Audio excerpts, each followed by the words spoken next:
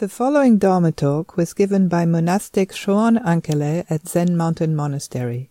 Shoan is a Dharma holder in the Mountains and Rivers Order. This talk, like all of our talks, is given free of charge. If you would like to make a donation or find out more about our various programs, visit us online at zmm.org. Thank you for listening.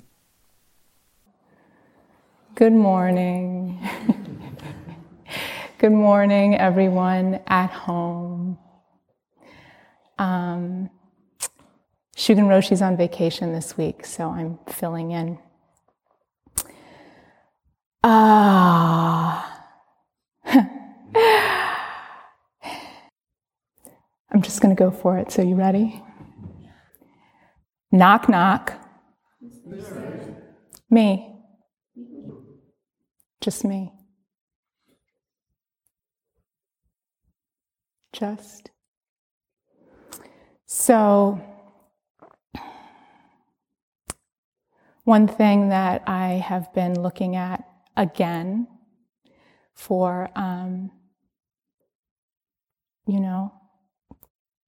the 100,000th millionth time is in the face of so much suffering and pain in the world and in ourselves. What is this practice of sitting down, being still and quiet, turning our attention in? It's a strange response from a certain perspective. Kind of beautiful in its strangeness. Is it effective? One thing that's been striking me in a particularly poignant way this week is, in the morning, because there isn't a teacher present, there's no kantan. And so the whole resident zendo is seated and still and ready. And then the jikido comes up and offers that stick of incense before the period begins. Ordinarily, it would be Shugen Roshi. This week, because that's been the form, and because of where I've been sitting, I have just felt it so before we begin this period of sitting silently and just being present with ourselves, there's an offering that the timekeeper is making, an offering on behalf of everyone, behalf of those of us who are in this space, behalf of anyone who's joining us from home. What is that offering? If I were to put words to it, how would I express that? I was thinking it's like,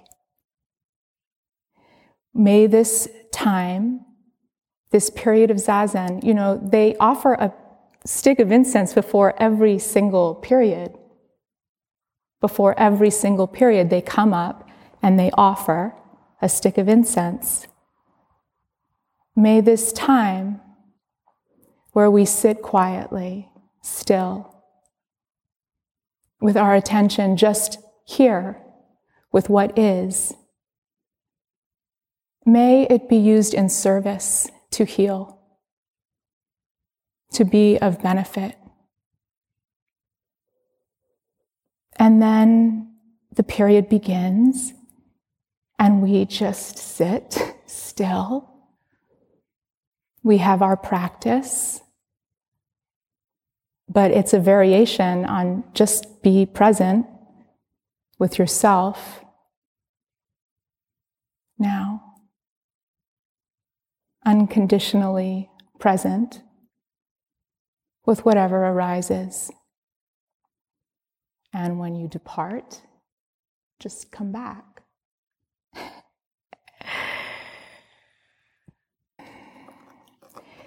And I guess the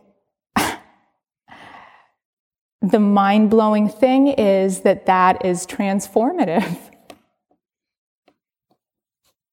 And it can be transformative if you are just a complete beginner and you are just sitting down and being with yourself in that way for the first time. And if you take it up as a practice and continue it for years, decades, it continues to transform. And it's not because of us. It's because of the nature of reality and the nature of us. Not because of some special quality that we might have. I've been thinking about how kind of tender, and I guess not just thinking, but feeling into how kind of tender and vulnerable Zazen is when we're really doing it. And as we just sit for those periods of time and are just present with what is, we experience, hopefully, a growing capacity to open and be with, stay with, settle into, do less, till we're not doing anything. But this vulnerability, I was thinking about how, actually there's a way in which Zen training is training us in how to be completely vulnerable, completely exposed, not dressing anything up, just being with ourselves and what's happening.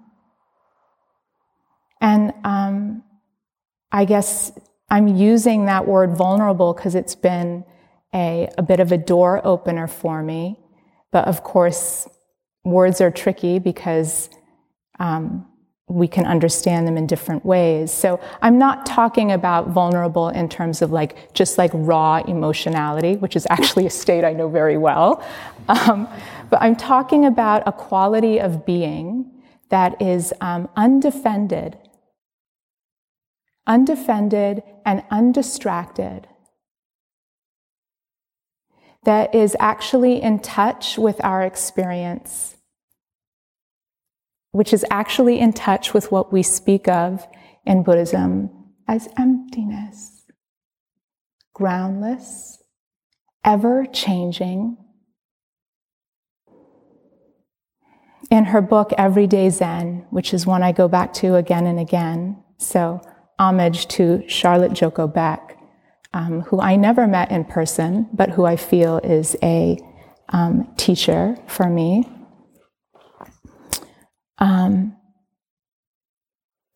She has a section in one of her sort of chapters where she's talking about what practice is, and she describes Zazen as just a practice of, sitting and you feel the muscle contract in your shoulder, and then you feel, your breath catch, and then you notice that you're worrying about something and you come back to the so she sort of does a little vignette that's this is you sitting Zazen. And then she says, our interest in reality, she says, this is actually extremely difficult. I don't want to leave that part out. This practice of coming back and just being with what is actually extremely difficult. How are you doing right now? Just curious. Right? It's who wants to be with what is? She says, our interest in reality is extremely low. No. Yeah. Thank you. Yeah. We want to think. This is what human beings do, and we don't just do it sometimes, we do it most of the time. Why do we do that, she asks. We do it because we're trying to protect ourselves. What do you think? You buy that? We're trying to rid ourselves of our current difficulty. or at least trying to understand it. And then she goes on to say there's nothing wrong with our self-centered thoughts, except that when we identify with them, when we think that's me, then our view of reality is blocked. And I would adjust that ever so slightly to our experience of reality is blocked. So vulnerability, the word itself comes from the Latin root, which means to wound. And we are so easily affected. Sometimes I marvel at how sensitive human beings are. I mean, I can only go from my own experience, so I'll use an I statement. How sensitive I am, right? How easy it is for my mood to turn based on just the slightest cause. And just as quickly as I can feel myself feeling negative or critical, something can happen and it uplifts.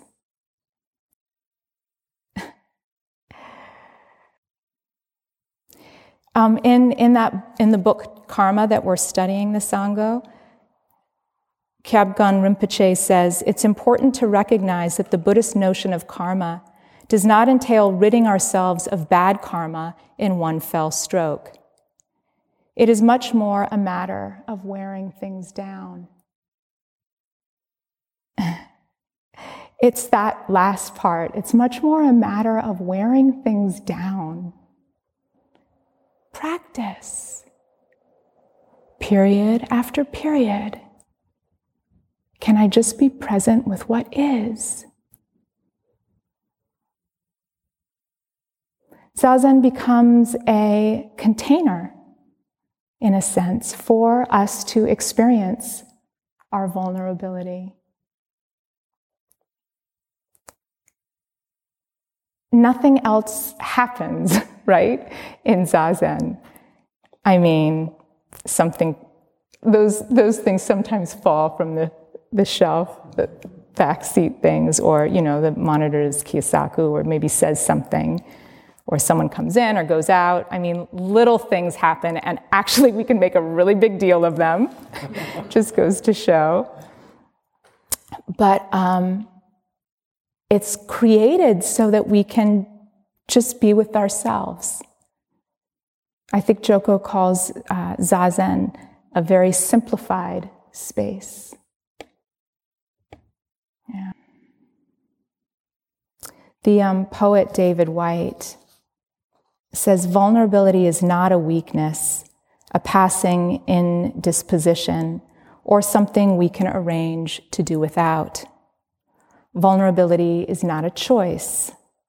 Vulnerability is the underlying, ever-present, and abiding undercurrent of our natural state. I think of teachings on impermanence and interdependence, certainly on emptiness. We are so vulnerable, completely destined from the very beginning to lose everything that we love. 100% guaranteed. 100% guaranteed. The second you come in, that's known. You'll lose it all. And sometimes our life is marked by incremental loss, sometimes by catastrophic loss, sometimes by both. But 100% for sure, we're going to die. And that's the big vulnerability piece. And of course, from a Dharma perspective, this recognition that we're losing and will lose everything also raises this other really beautiful, interesting, vulnerable making question of did you actually ever have it to begin with? What is it that we have? What is it that we have? Always just this moment of our life. That's it. And then, of course, it turns out that life is just a series of moments. There is no such thing as your life.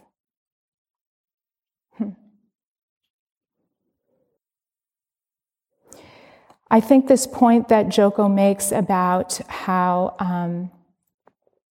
we use our thoughts as a buffer for our interest in reality. What does she say? We're not very interested. We think to protect ourselves, to get rid of our current reality. Maybe it's just that I'm bored, I'm sleepy. Maybe it's something more tenacious and loaded. But, that instruction in Zazen, that when you have like a persistent or obsessive thought, like a thought that you can't let go, to try and drop in underneath the story, that comes from this recognition. Like often we go to thought to protect ourselves from the feeling, and we can become extremely entrenched in our thinking about a thing. And if we can look to see, often, in my experience, that obsessive thought is there to cover over a feeling that is extremely vulnerable, often painful in some way. So when we actually can let ourselves experience the discomfort, then we can loosen the obsessive thinking. We can be liberated!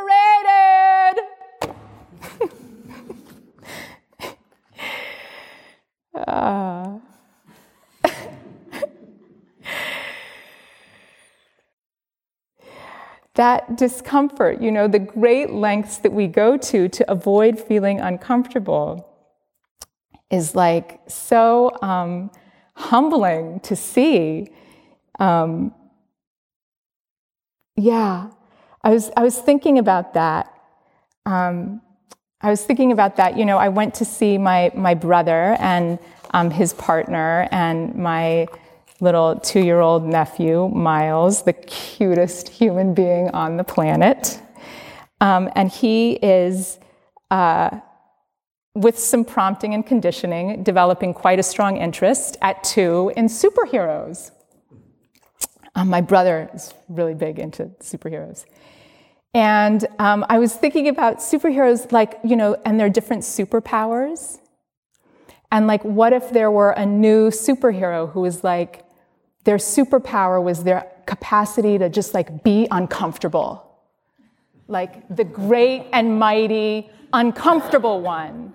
And they were just unfazed. It's not that they didn't feel those feelings. It's not that they were impervious. It's not like the Man of Steel or anything like that. They would actually feel all the feelings, but they would just tolerate it. So difficult conversation, call the great uncomfortable one. They'll save you. No problem. I've got this. Could I talk to you for a minute? It's no matter how potentially humiliating the situation or how awkward or how threatening to our sense of self, our sense of identity, no matter how filled with constricting, pounding energy we may be, or sweaty palms or choked throat, that it's just a feeling. And we can learn and train ourselves and change and heal our karma. And this to me circles around to the teaching of one flavor, which is a teaching that I've encountered in terms of advanced meditation practitioners or practitioners who have seen completely through the nature of the self, can experience all of experience, the highs and the lows, the great discomfort and the ease, as one flavor. And, what is this flavor? Well, that's the live experience. The live experience. It's beyond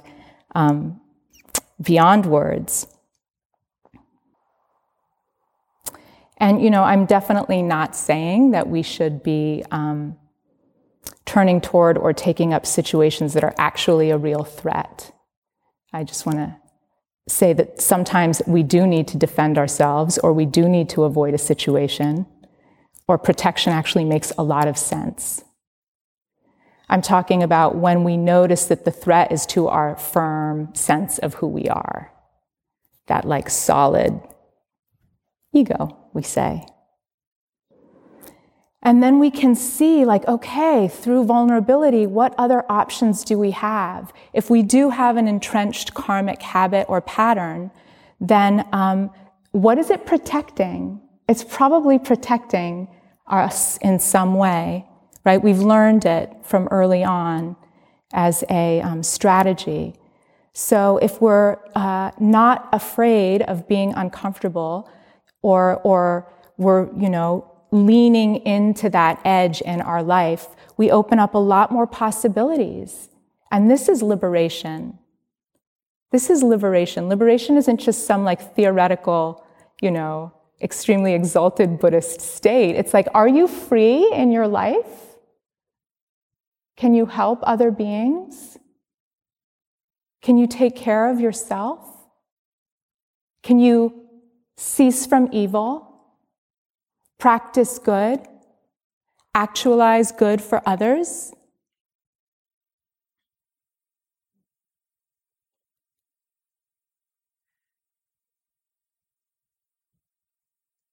Even when we do like our prostrations at the beginning of service, that is quite a vulnerable full body gesture. And I'm sure that's in part what makes people sometimes very uncomfortable with it. They need to feel a sense of trust in the space, the form, before they're willing to prostrate in that way. I get that. And because we can lean into our vulnerability, we can like make contact actually with this formless reality that we are, with emptiness, to give it a word.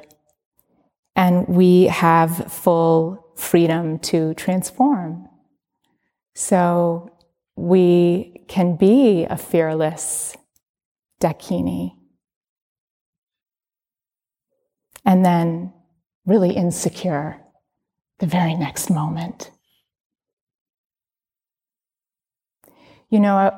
As I was working and trying to work on this talk, the theme of vulnerability kept coming up for me, I think because I've been feeling really vulnerable. And because of that, I kept being like, not that, not that. And finally, I had to just, take my own teaching to heart, as it were, and be like, okay, like, let me turn towards this thing that's making me uncomfortable. I say as I take a sip of water because my mouth is dry. So I've been feeling really vulnerable around the whole like Dharma Holder thing. And just like all the feelings that brings up for me, and it's like, great, I don't have a thing in my sleeve. It's cool. Got a lot of material here to work with. But like, yeah. What to say about that? I don't know. I guess maybe that's enough, I've been feeling really vulnerable about that. And I notice that it's like, okay, like, what is it that goes through my mind? It's like different thoughts. Am I ready? Am I worthy? Do I deserve it? What do people think? What do people expect? What are people projecting? Do I like that projection? Is it something that I would want to like live into? No, I am not interested in living into anybody's projection. Knock, knock. Me. Just me. And you know what the crazy other side of that is? It's like, who is that? You know, you say like I say, just me. And it's like, oh, thank you so much. It's like warm too.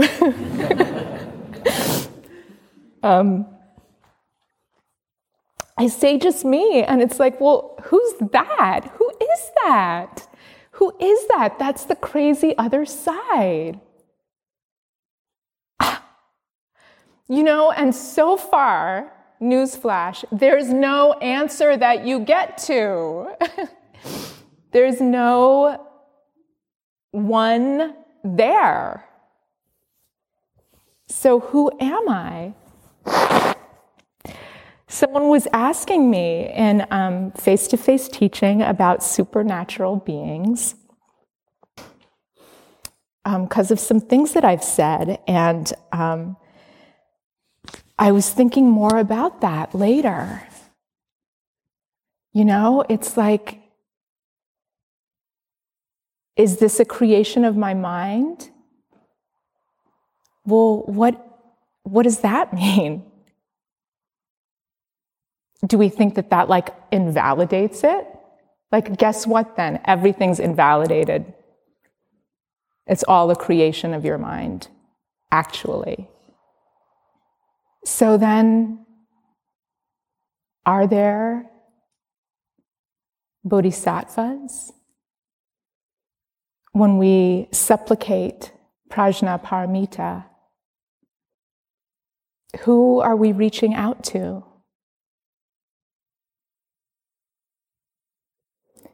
If we can be in the vulnerable space of that as a live question, we are making contact with something very real.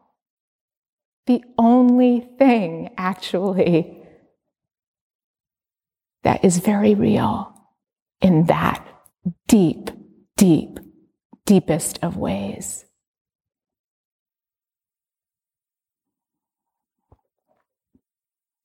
So moving into our own authenticity, our own genuine experience, allowing for all of our feelings, we touch our aliveness. We heal. We transform our karma. We open up new, fresh possibilities for how to be and how to be with each other in relationship.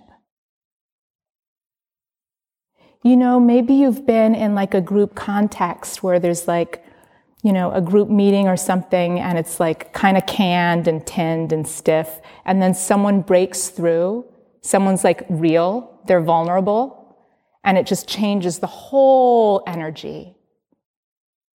Like, that's what we can give each other when we're within our own actual experience. And what does this have to do with like the crazy world?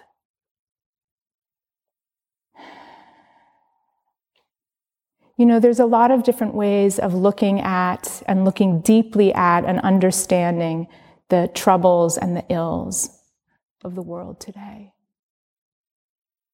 And I do find that if we look deeply and make it very personal, we will see how different seemingly impersonal sort of structures and forces, capitalism, patriarchy, white supremacy, are actually coming out of very, very deep fears, very human, I guess we say greed, anger, and ignorance in the Dharma. I definitely, yeah. each of those words opens up into a whole chasm. So it is connected. It's a particular way of working. We need the sort of frontline change makers also. But to get to the root. I'm doing this workshop with the Soto Zen Buddhist Association. Seku's doing it with me. It's called Many Communities, One Sangha. And it's about issues around diversity and equity and inclusion within Buddhist sanghas. And it's just a short 5-session series, and I'm just 2 sessions in, so very beginning. But I was very struck yesterday, someone in the Zoom room offered the observation that she was talking about Zazen, and well, actually, there was a whole bunch of interesting stuff, but I'm just going to keep it narrow. Okay, so she was talking about Zazen as her practice and how she had really used it as a way of dissociating. And then she made this connection, which I am like super familiar with, and I feel like maybe some of you would be too. So rather than being present with our experience as it's like actually happening and feeling our feelings and being with our breath, we learn how to shut off and exit. So we're kind of like not present. We're training in not being present, which I think is fairly normal and maybe just part of the practice that we can work through, hopefully sooner rather than later. So if you see yourself in that, there's no cause for alarm, but something to bring up, maybe. And she was saying that she saw that white supremacy culture trains people to dissociate. That is a quality. And I had just never heard anyone make that connection before. I'm sure it's not unique to her. But wow, did that really land with me? I thought, oh, and many of you and many of us here in residence have studied at least a little bit the work of Resmaa Menakem, who is looking at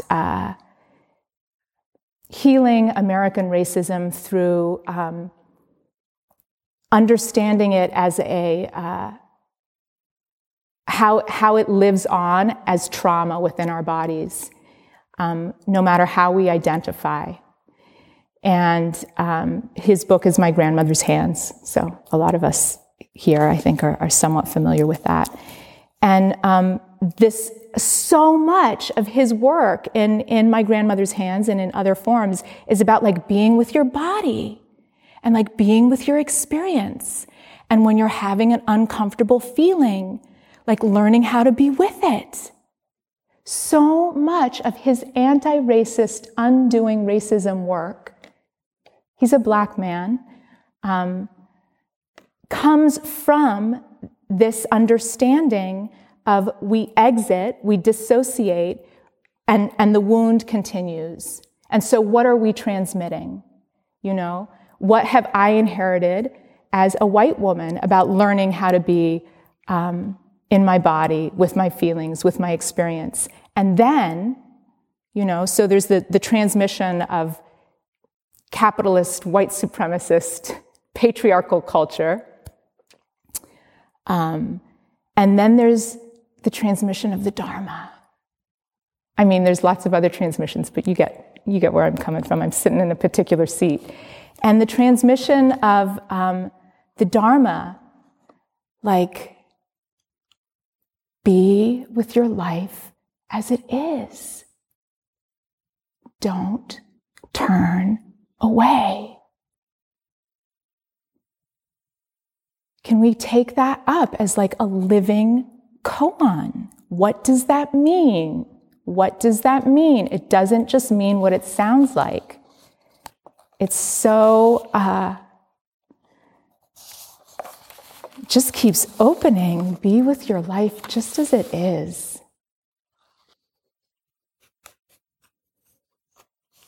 You know, the last point that I wanted to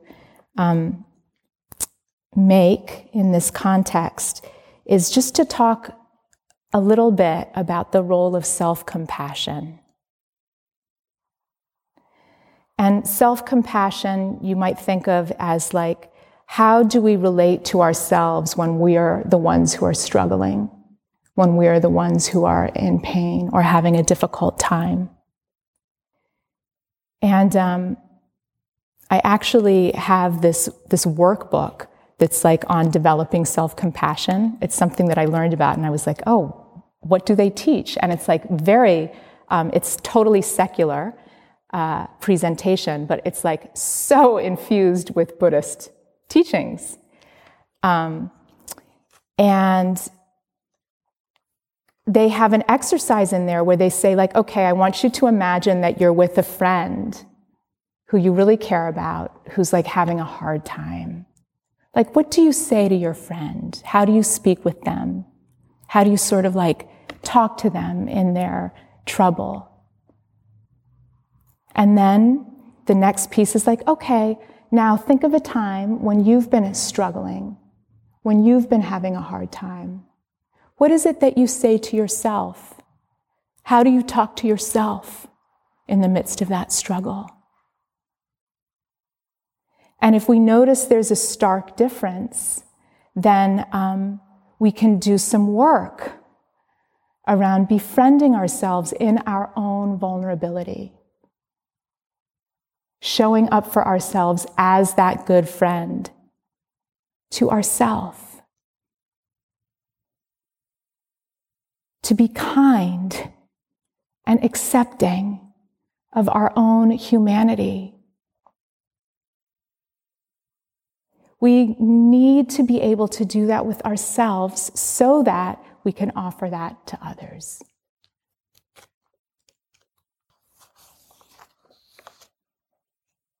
So there's this beautiful poem that I discovered, and then it's by a Russian poet, Anna Akhmatova, who I had never heard of. And then I did a little bit of internet research, and it turns out she's extremely famous and considered one of the greatest women poets in Russian history. She's a 20th century poet. She lived under Stalin's regime, and her family was very persecuted. And her own life, she struggled quite a bit, and she wrote about that in her poetry. But this poem is of a different flavor. And there's something about it that feels like a good end cap for vulnerability. So you see what you think, okay? A land, not mine, still forever memorable, the waters of its ocean, chill and fresh. Sand on the bottom, whiter than chalk, the air drunk like wine. The sun lays bare the rosy limbs of the pine trees. Sunset in the ethereal waves. I cannot tell if the day is ending, or the world, or if the secret of secrets is inside me again. I cannot tell if the day is ending, or the world, or if the secret of secrets is inside me again.